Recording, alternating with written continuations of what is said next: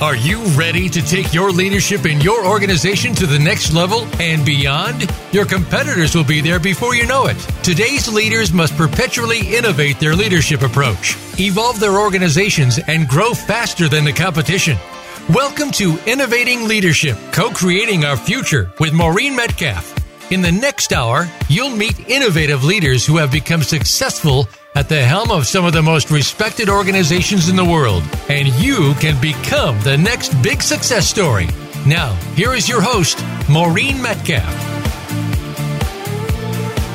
Hi, welcome to Innovating Leadership, Co-Creating Our Future. I'm your host, Maureen Metcalf. I'm the founder and CEO of the Innovative Leadership Institute. I work with leaders and their organizations to identify the trends that will most likely disrupt their businesses and develop business strategies and business and leadership practices to leverage those trends to create strategic advantage and also create a better future for all of their stakeholders. I'm a regular contributor to Forbes and the lead author on an award-winning book series focusing on innovating how you lead and transforming your organization. With me on the show today is Greg Moran for the first half of the show, and then we'll shift over to Nicholas Papanicolaou talking about his experience as a leader. So Greg Moran is a C-level executive with extensive global experience. He led corporate strategy for Ford and designed the plan that Alan Mulally used to turn around the company. Greg held C-level IT positions in app dev, infrastructure, and core banking applications at Ford, Nationwide Insurance, Bank One, JP Morgan, respectively. He began his career in consulting with Arthur Andersen, Accenture. He is passionate about leadership and culture and teaches part-time on the topic at Ohio University. So our goal for this show is to help leaders continue to update their mindset and their skill set to respond to the changes that all of us are seeing in the fourth industrial revolution. So if you think about how can you leverage the time that you spend listening to this show, my hope is that you'll hear something that you will either update your mindset, how you think about the work, and or your behavior, what you actually do at work. And if we are doing that on a regular basis every week, we are likely to remain current. So the goal for listeners of this show, navigating the fourth industrial revolution and responding to complexity that is accelerating, it is critical for leaders to identify new opportunities on the horizon and manage their risk so they can deliver the best outcomes for the leaders and their organizations. As we think of best, we'll talk about how each of us defines best based on where we are in life now. What are we optimizing for? So we're starting with Greg. Tell us a little bit about how your career has changed and the pivot you have made, and then we'll go into more details. Yeah, when I reflect on it, I've had more than one pivot. I started my career in consulting, and after 9 years in consulting, sort of knocking at the door of being a partner with a respected global firm, I walked away from it, largely because it was incompatible with what I thought were important values elsewhere in my life around raising a family, and I'd been traveling all the time, so it was really no more simple or no more complex really than that.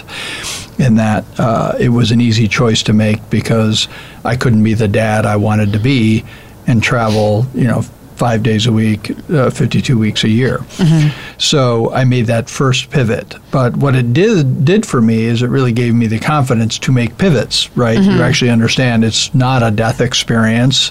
It's just starting a new chapter of your life. You find out you can adapt to a new environment. You can adapt to a new culture. And particularly moving from consulting to corporate, they weren't going to find me 30 years later cobwebbed to my desk. It actually was exciting work, and there were many challenges, and you have to seek them out and take them on. Mm-hmm. The more recent pivot that I made really was moving from being having a great career in the corporate world to acting as an executive at a venture-backed startup. And Interestingly, that felt like a much bigger pivot. As a consultant, I'd been working with large enterprises. It was a world I felt I understood and could make a difference in. And honestly, it turned out that way. And I don't say that arrogantly. I was very fortunate in that I worked with some amazing people who saw potential in me. I had good problems to work on. I had great companies to work at. The pivot to a startup felt more dramatic because it was not a world I understood. It was not a world I'd worked in. And I had to relearn a bunch of skills that I had honed over those years in the corporate world. So you made that choice a few years ago. What was behind the decision? What can you share about why does one make that kind of pivot at this point in your career? Yeah, it's a great question because at the time I wasn't really sure what was happening to me. I had finished up an 8-year stint at Nationwide, had moved on from the company. I did what you always do when you leave a company, which is fire up the headhunter network and start talking to headhunters about what was out there, targeting specific companies, targeting specific industries, and ended up targeting 2 specific companies for which I had very credible resume to go be their enterprise CIO. And that process proceeded well. Like I got into these interview situations and I knew all the answers. And I struck up a great rapport with the CEOs at these companies, and it really looked and ended up getting offers from both. And I found myself having an unexpected but strong allergic reaction to saying yes to these opportunities. And for me, I think it was, at the time, I couldn't have expressed well to you why I was having this reaction. In retrospect, as I've had time to contemplate it, what I really came to understand is the fact that I knew all the answers was partly why I didn't want to do the work. I really felt like I was not going into a situation where I would grow and learn as a professional.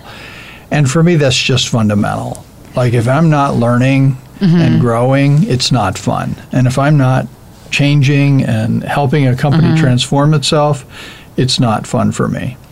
So this gets really to your core values, how you define yourself and being aware of them.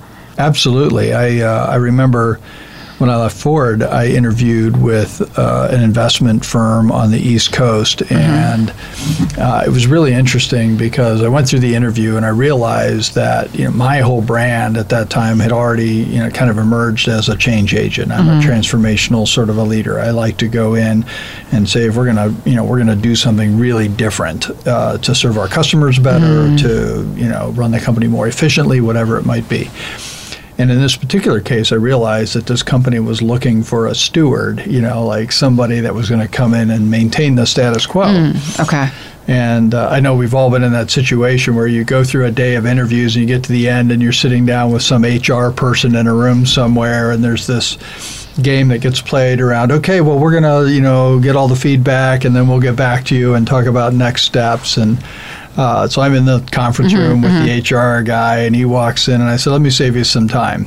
We're not going through any of that. No next steps, dear. Right. I'm a terrible fit for what you're looking for, and I suspect you already know that because you've had feedback from the people we talked to today. Let's just agree that that's the case, and I'll fly back to Detroit, and we'll go on with our lives, and we'll just save ourselves the pretense of letters and all of that.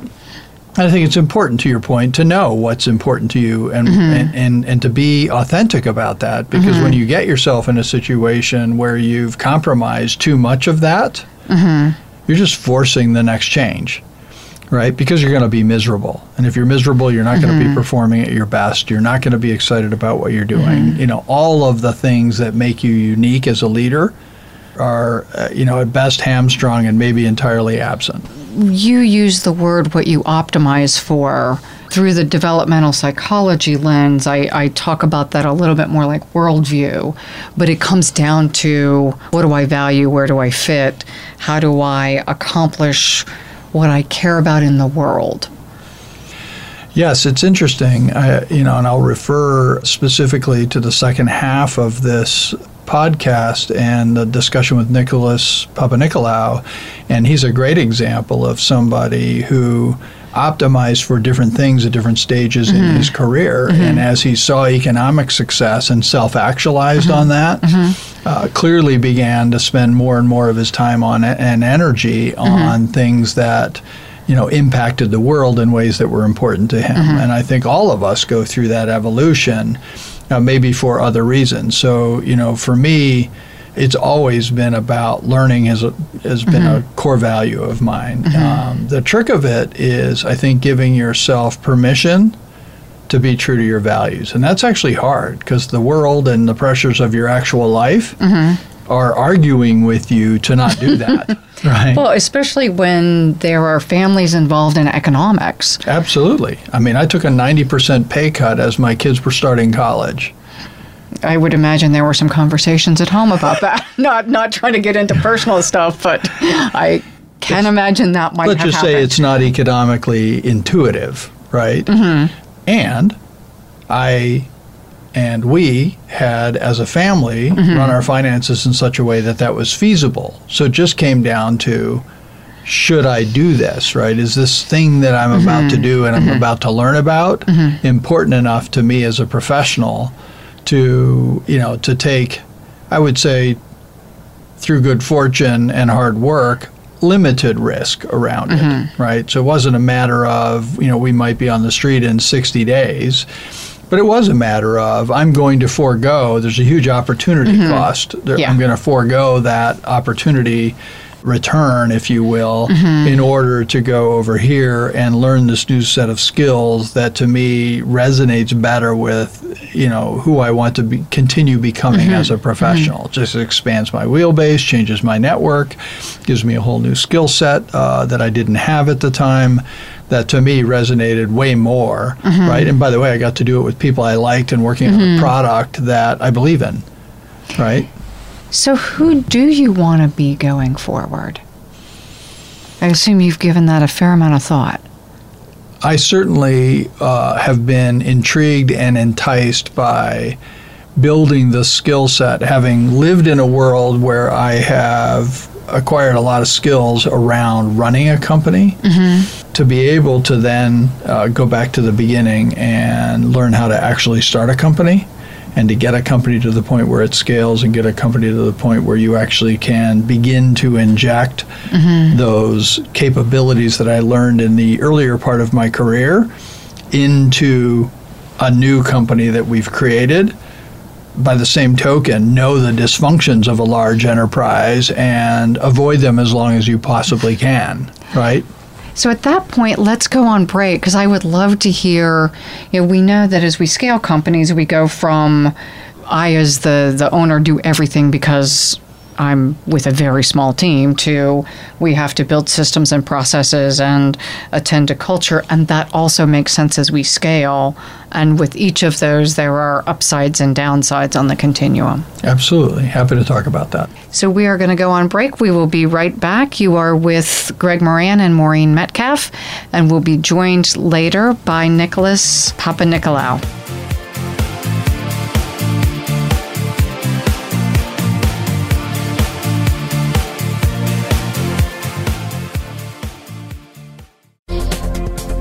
Business community's first choice in Internet Talk Radio, Voice America Business Network. The Innovative Leadership Institute is your trusted partner to create perpetual innovation and evolution in your leadership and organization. Are you ready to innovate and evolve? Since its inception, the Innovative Leadership Institute has been dedicated to helping leaders evolve their leadership mindset and skills and create organizations that can continually innovate to achieve results in a highly competitive and rapidly changing environment. We help leaders, management teams, and organizations identify and create the capacity to update how they lead, identify, and implement transformative solutions necessary to meet their mission and create strategic advantage. The Innovative Leadership Institute offers proven results backed by leading-edge research and a global network of accomplished consultants and thought leaders. Visit innovativeleadershipinstitute.com. Maureen and her associates are ready to discuss your needs and tailor a solution to meet your goals. Move forward with the Innovative Leadership Institute. Visit innovativeleadershipinstitute.com today. Become our friend on Facebook. Post your thoughts about our shows and network on our timeline. Visit facebook.com/Voice America.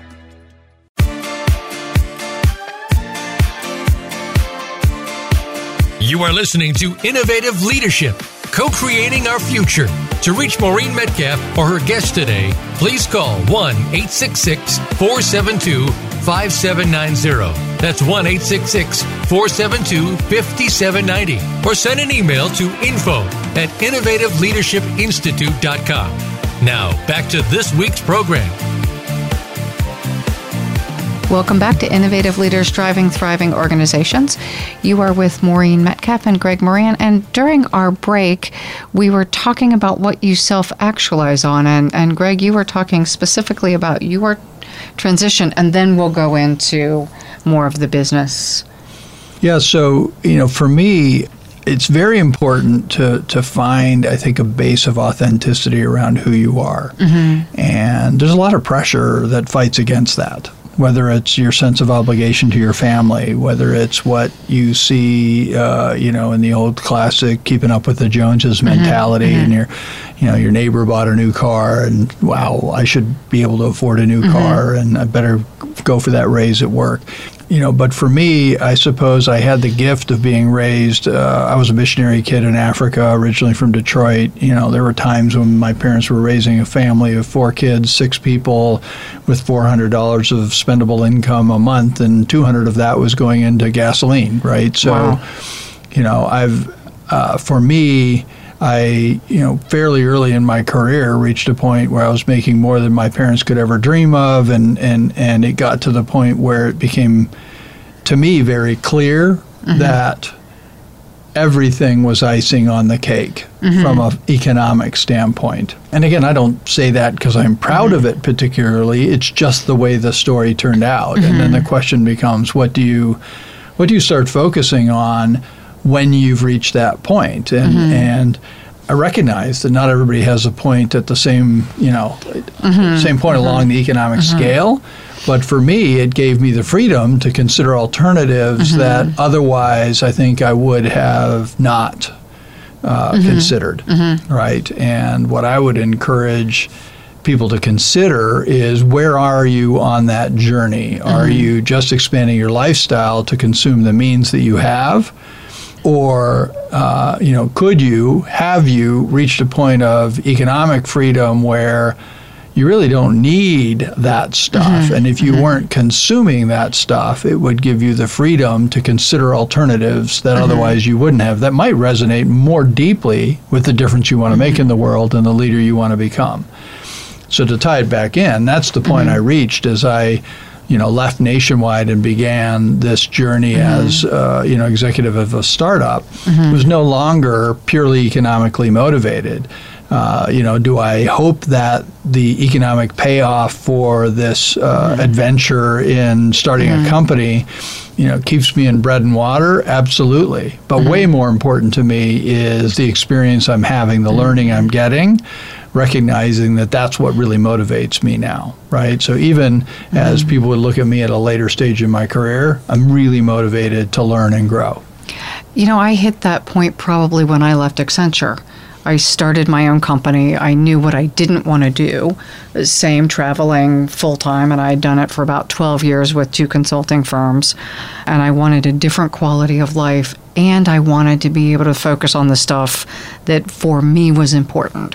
So doing things like these radio shows, if I worked for a firm, I probably wouldn't get to do this. And yet every week I get to learn more than I would in a standard billable hour kind of job. But there is definitely the economic trade-off. Maybe. I mean, I think yes, that's Short right. term. Yeah, you have to be willing to live with the risk of an economic mm-hmm. trade-off. But I do think that when we're authentic, when we're really being true to mm-hmm. ourselves, the odds of us being at our best are way higher. Mm-hmm. And if we're at our best, our ability to perform mm-hmm. and excel at whatever it is we're choosing to do mm-hmm. is way higher. And when you excel, there's usually an economic benefit to doing so, right? So as we were preparing, you talked about the kind of jobs you had in large companies and then the kind of job you have now. And I want to introduce this at this point because you're talking about authentic and excelling. And there are people who best fit in large organizations that are structured. There are people who best fit in startups and everywhere along the continuum. So would you share a little bit? And this ties to our earlier conversation about risk in part. Yeah, so I think the conversation we were having was really around what are the skills, what are the expectations of somebody operating as a senior leader in an enterprise. And I would summarize it loosely beyond getting along with everybody, which is really important in a big enterprise, right? And that the politics of a large enterprise and how people relate to each other is a piece of the story, and you learn skills around that. But in terms of your, what you're accountable for, generally speaking, companies that are up and running and successful and have a significant number of employees, let's say it's a 10,000 person company or whatever, they already have a successful value chain. They already have scaled up. They already have something that's working per se. And unless they're under extreme pressure like we were when I was at Ford and it wasn't working, generally speaking, your job is to preserve capital, like minimize the deployment of capital. Don't spend money, right? Spend the money you have to, but don't spend any more than you have to, and look for ways to save it, right? Number two, right, work as hard as possible to manage risk, whatever the risk might be, right? Whether it's compliance risk, regulatory risk, financial risk, operational risk. Manage risk as much as you can. And then lastly, make sure things don't break. Get the job done every day and make sure there's no problems, More of a project manager orientation. Yes, absolutely. Pivoting to a startup, what I found is the reverse of all of those things is exactly what my job is. So our job is to go acquire capital, then deploy it as rapidly as we possibly can in pursuit of an idea that we think the market wants and that other people are probably pursuing, right? Number two, take as much risk as you possibly can in pursuit of that without taking the company under. And then number three, try things often knowing most of them will fail so that you can iterate to product market fit as rapidly as possible. So that's a tough learning. So when you say most of them will fail, because I know the agile thing is fail fast, and I would say, though, you're really smart.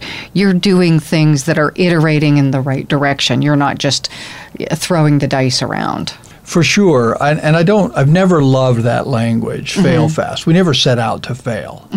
Well, and that's the reason I say that. Right. You're making well-considered experiments, and some will hit, and some will give you learning that you leverage into the next one. Right. And to some degree, everything that creates a learning has some sort of failure tied to it. And that's really the point I'm making. But I do think rapid iteration is a way more valuable learning tool than most of us give it credit for. And it's actually how we learn as humans. Everything. Right. Yeah, exactly. As little kids, you fall down and you stand up. And right, exactly. And somehow or another, we lose touch with that and think that iteration's bad, and it's not, right? And you find out, particularly in a startup, that you got to try things. And whether it's trying out your pitch to VCs, one of the reasons I think it's so important to go through the process of just pitching as many people as you possibly can on your business plan is because you're going to get feedback, whether it's verbal or nonverbal, in every one of those meetings. Yeah.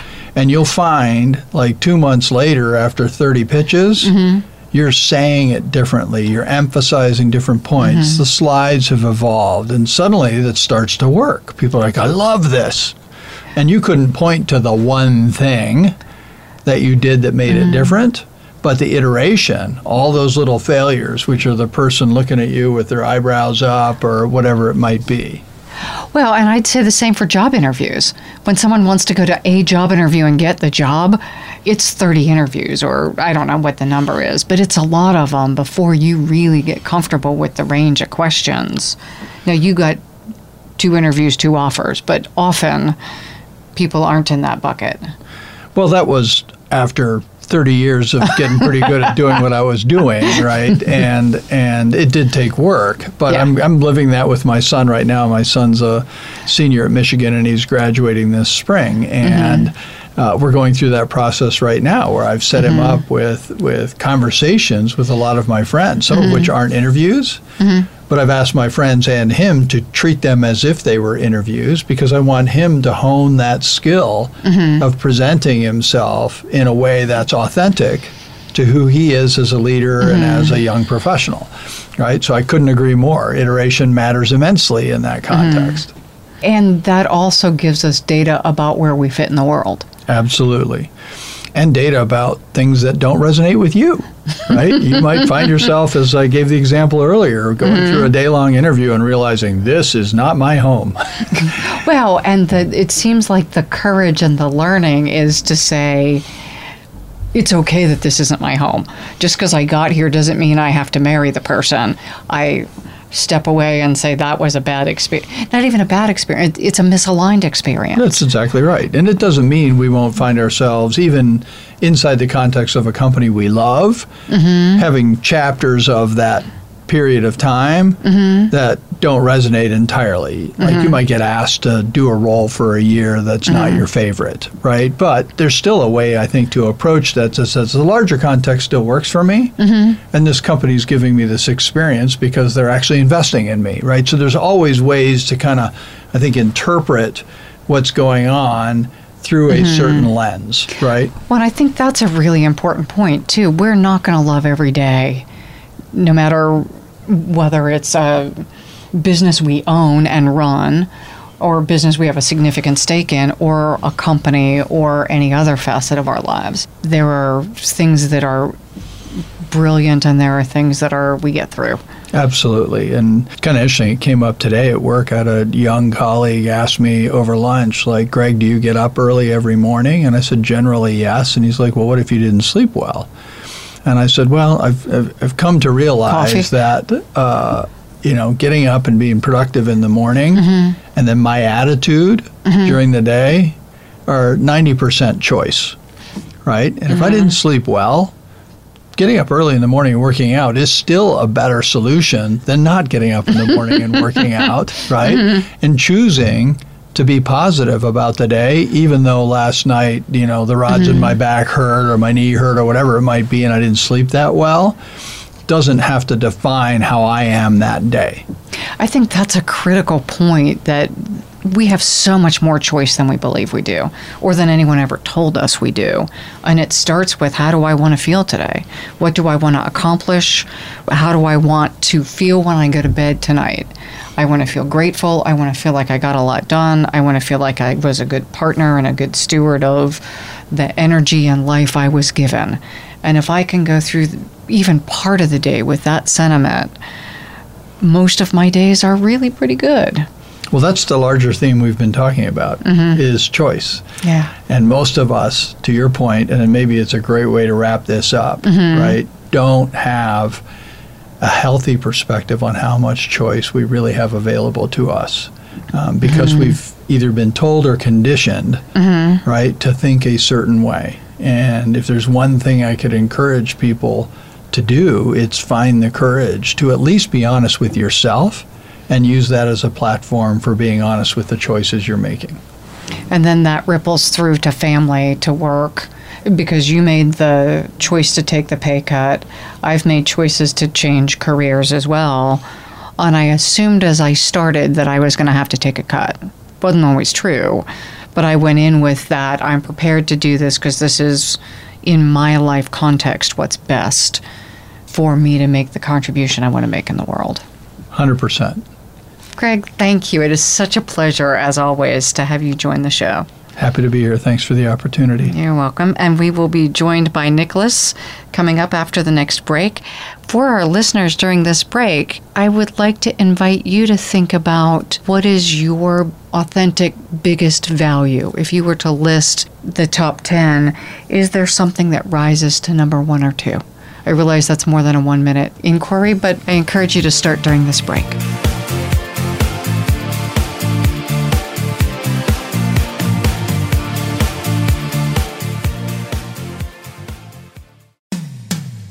When it comes to business, you'll find the experts here. Voice America Business Network. The Innovative Leadership Institute is your trusted partner to create perpetual innovation and evolution in your leadership and organization. Are you ready to innovate and evolve? Since its inception, the Innovative Leadership Institute has been dedicated to helping leaders evolve their leadership mindset and skills and create organizations that can continually innovate to achieve results in a highly competitive and rapidly changing environment. We help leaders, management teams, and organizations identify and create the capacity to update how they lead, identify, and implement transformative solutions necessary to meet their mission and create strategic advantage. The Innovative Leadership Institute offers proven results backed by leading-edge research and a global network of accomplished consultants and thought leaders. Visit innovativeleadershipinstitute.com. Maureen and her associates are ready to discuss your needs and tailor a solution to meet your goals. Move forward with the Innovative Leadership Institute. Visit innovativeleadershipinstitute.com today. Think you've seen everything there is to see in online television? Let us surprise you. Visit voiceamerica.tv today for sports, health, business, and more on demand 24/7.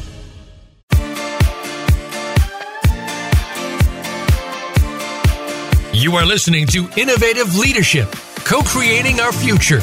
To reach Maureen Metcalf or her guest today, please call 1-866-472-5790. That's 1-866-472-5790. Or send an email to info@innovativeleadershipinstitute.com.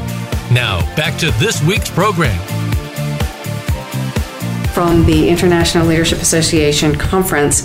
Today, our guest is Nicholas Papanicolaou. Nicholas is the leader of the worldwide Christian organization, Knights of Malta, an Ecumenical Order. He has a long experience in business. He was the majority shareholder and chairman and CEO of Aston Martin Lagonda in the UK, the 7th largest shipping fleet owner among the Greeks. Brands included Titan Navigation, and he started his career working for Mr. Onassis shortly after business school. He has also written 3 books. So let's just talk about your experiences, because you have had very interesting background, and to the extent that we learn from people's journeys, you have a lot to share with us. Thank you. I'm happy to. So you had mentioned earlier that you wanted me to say a couple of things about my 5 years with Mr. Onassis. Yes. And they were extremely interesting. I mean, here was an incredible businessman who owned more than 70 ships, ocean-going ships, owned the national airline of Greece, Olympic Airways, owned Olympic Tower on Fifth Avenue in New York, and a bank in Switzerland and various other interests. So it was an incredible experience to work for him and with him. As a businessman, he was unequaled. On the family front, he could have been a better family man, but unfortunately we find that in cases, similar to his, business becomes the total commitment of the person, and then they sort of neglect their family, which is too bad. So I stayed with him for 5 years, and the second year that I was there, he actually promoted me to vice president in the New York organization, which monitored all of his business activities, but mainly shipping, but also the Olympic Tower interest and Olympic Airways and so forth. And so he promoted me early, and it gave me access to himself that were, far exceeded the experiences that I had with him, far exceeded going to Columbia Business School. You were born in Greece. You grew up there. Yes. You went to Columbia. How did you meet Mr. Onassis? Well, actually, I was in Greece till I was 16, and then I was sent to boarding school in Massachusetts by my parents. And then I went on from there to Harvard and got a degree in economics. I graduated with what they used to call advanced placement, so I graduated in 3 years. I did the same thing, but not from Harvard. Oh, really? Good for you. From where? James Madison, also in economics. Oh, good for you. And then I went to Columbia Business School, and after that I went to work for Mr. Onassis. And the reason I went to work for him is because my parents were very good friends of his, and I had an interest in going to work in shipping. And so my father arranged it, and then I went over there and I was hired immediately. And then on his next visit to New York, Mr. Onassis actually asked to see me, and because I guess he wanted to sort of get my measure or whatever.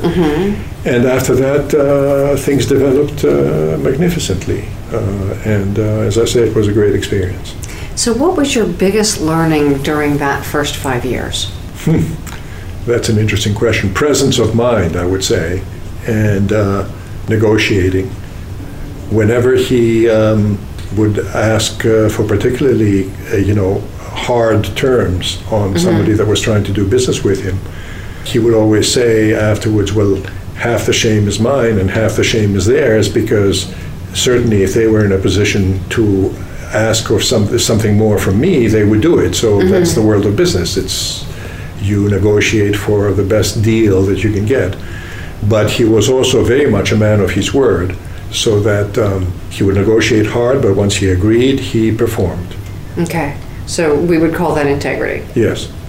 And that's why his fleet had an excellent reputation, and its roster of, customers included the biggest names in the oil world, Exxon Mobil, Standard Oil of California, Amoco, I mean, you name it, because he had an excellent reputation.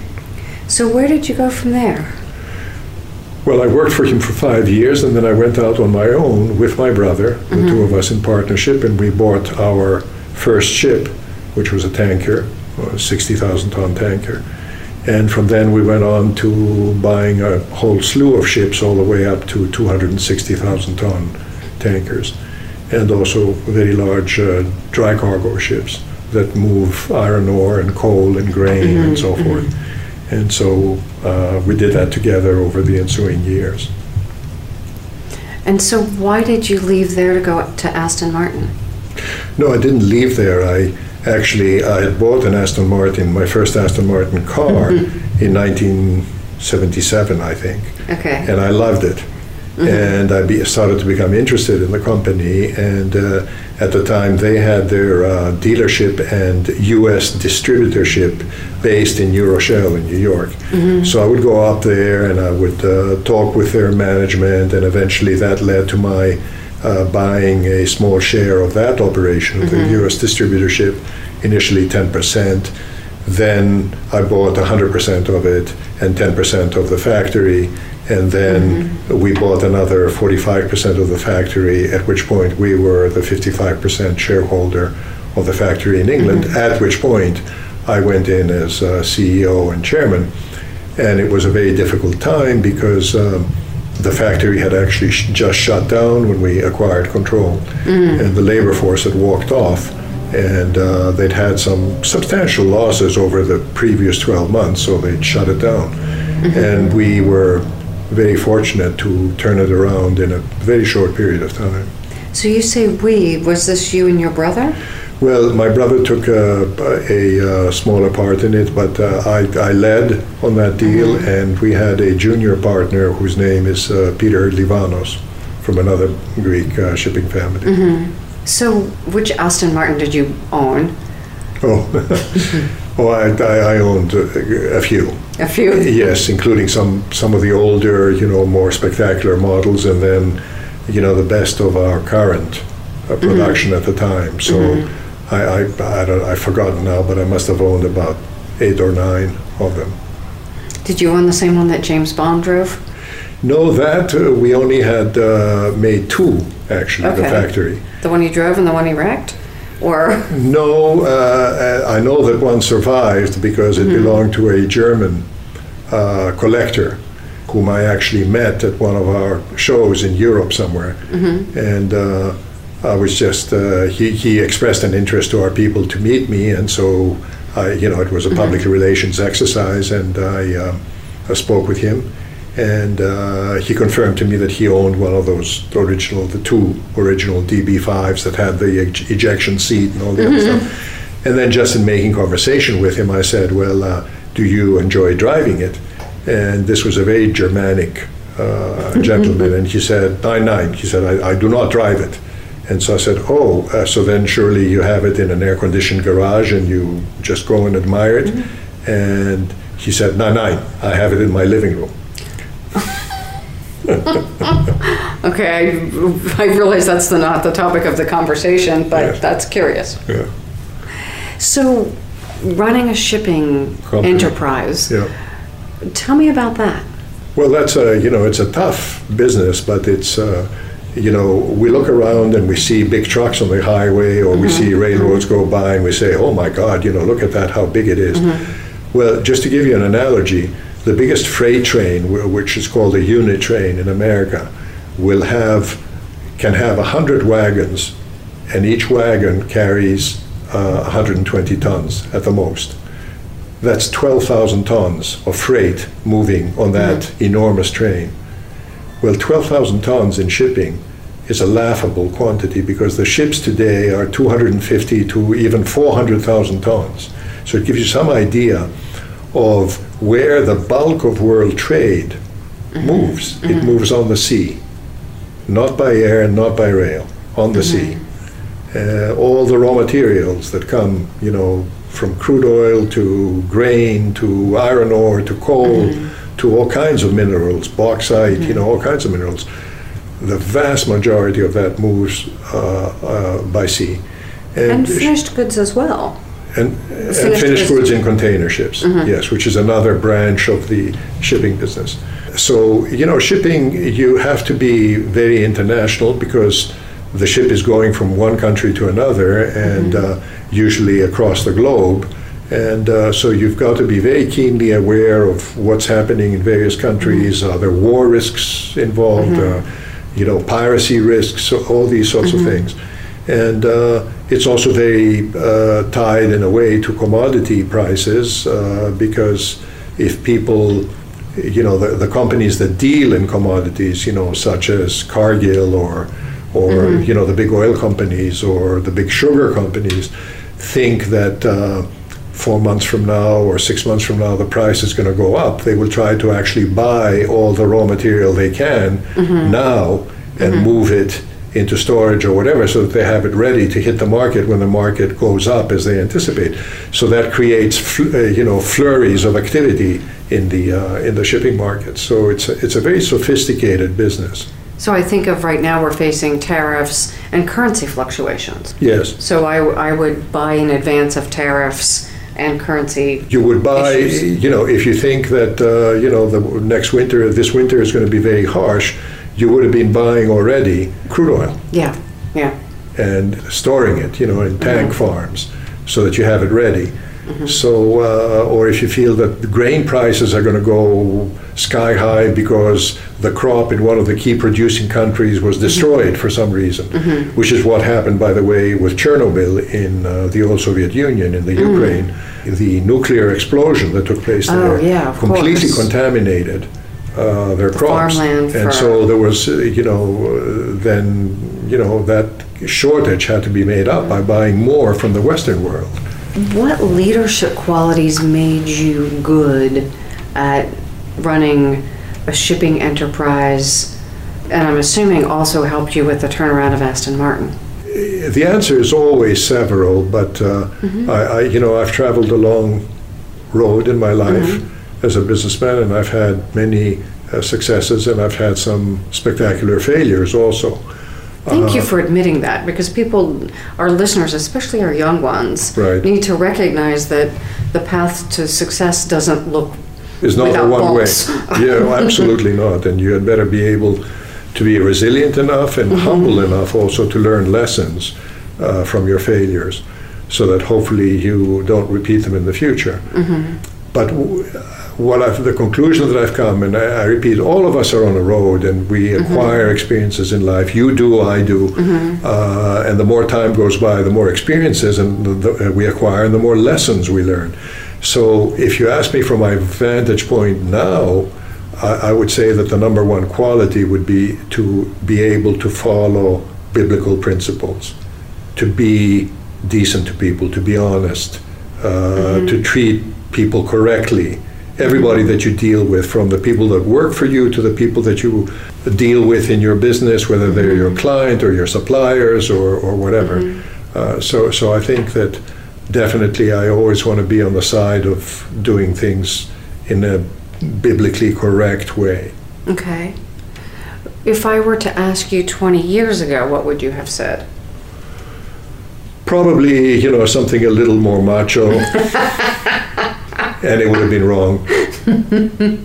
So I want to unpack a little bit. We talk about traits of leaders going forward, and there is humility and tenacity. There is collaboration. There's the ability to step back and take a larger view. There's self-awareness and the ability to build resilience in myself and the system. And I think of the juxtaposition of being as profitable as possible at a point in time leaves me less bandwidth to absorb difficulty. So there's a... Yes, not only that, it also leaves you less bandwidth to do things correctly. If you've noticed in the whole debate nowadays in the United States about illegal immigration, the fact of the matter is that some major corporations are in support of it because they want the cheap labor. And there is a moral question that attaches to that. So you're looking to basically exploit these people that are coming in because they're desperate from their own countries, and at the same time you're denying a better wage to your own compatriots. And how do you ethically reconcile that? So I think that, with a lot of the business management of companies today, there is no or very little consideration given to ethical factors.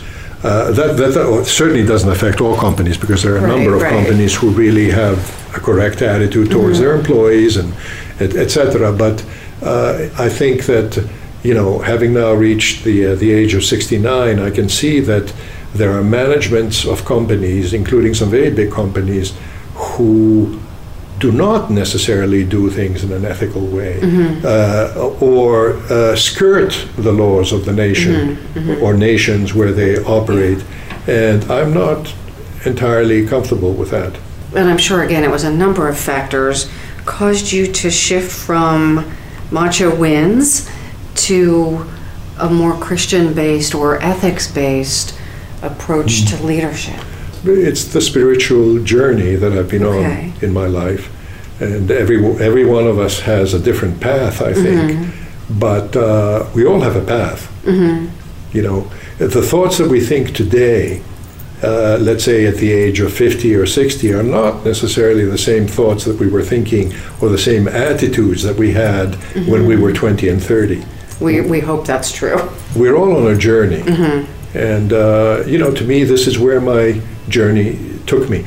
And I want to come back to one question that you asked before that I didn't fully answer. So I didn't leave the shipping world to buy Aston Martin. I bought Aston Martin as a subsidiary interest. Oh, interesting. If you see what I mean.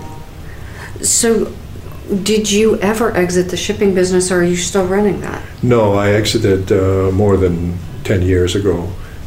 Finally, because as I say, it's a tough business, and I figured it's time to, when you get phone calls at all hours of the day, because, your ships are all over the place, and you almost get to the point where you hear your phone ring and you're nervous and you're thinking, oh my God, what is this about now? You get to a certain point in life where you say, well, I don't really need this. I've had my excitement. And so I exited, as I say, more than 10 years ago. Yeah, I'm thinking, as you mentioned, things like piracy. These are serious issues. Of course. That impact the lives of your people, the that entire work for you. Yeah, absolutely. Yeah. And it seems like some of that is on the rise. Definitely, in that body of water, the Indian Ocean, that goes, between Somalia and India, and also on the other side, on the eastern side of India, that goes up through the Sulu Sea and so forth. There are increased incidents of piracy. You remember the movie Captain Phillips that came out about with what was his name? that actor. It wasn't Tom Hanks, was it? Yeah. Tom Hanks. So, that was, a true story. Oh, I don't think I realized it was a true story. Oh, okay. Yes, absolutely. And he was lucky because it was an American ship and American citizens who were taken hostage by these guys. So SEAL Team 6 was dispatched and dispatched them, the pirates. But that's not true of every, other ship in the world. So other nations don't have the same capabilities that we do. So what is most interesting to you now? The transformation that is taking place in America. Okay. Because I think it is both a secular transformation and I think it's also a spiritual transformation. I'm happy that we are getting away from the mentality that everybody is a victim, no matter what they've done, no matter what conscious decisions they made. I'm glad that we're getting away to a period now of accountability. What's next? Very interesting question. I realize it's longer than a minute, but... The shortest answer I can give you is that it really doesn't depend on me, it depends on the Lord, because so many doors in my life, as I look back on my life, have been opened to me by Him. The whole Aston Martin chapter, the chapter where I co-founded the NGO called the World Public Forum, a Dialogue of Civilizations, with a very prominent Russian and a very prominent Indian gentleman, and it's been going strong now for 16 years. Every year we have a conference on the island of Rhodes that's 4 to 6 days long with about 600 VIP guests from all over the world, presidents of countries, prime ministers, ministers of the government, religious leaders, academic leaders, and so forth. So that was another chapter in my life. I was a polo player. I played for 15, 16 years. We did very well. We won some championships. That was another chapter in my life. But as I look back at my life and I think, did I deserve that? Did I really, create this? I always feel that I have to give credit to the Lord because He was the one opening the doors. So I don't know what other doors He's going to open for the rest of my life. We'll see. I'm excited. So if we talk to you in 10 years, we'll get to see the unfolding of your story. Who knows? Yeah. Nicholas, thank you. This has been delightful to get to learn more of your story. Thank you again for joining us this week. Please tune in for another edition of Innovating Leadership, Co-Creating Our Future with Maureen Metcalf next Tuesday at 11 a.m. Pacific Time, 2 p.m. Eastern Time on the Voice America Business Channel. We hope you'll join us then and have a great week.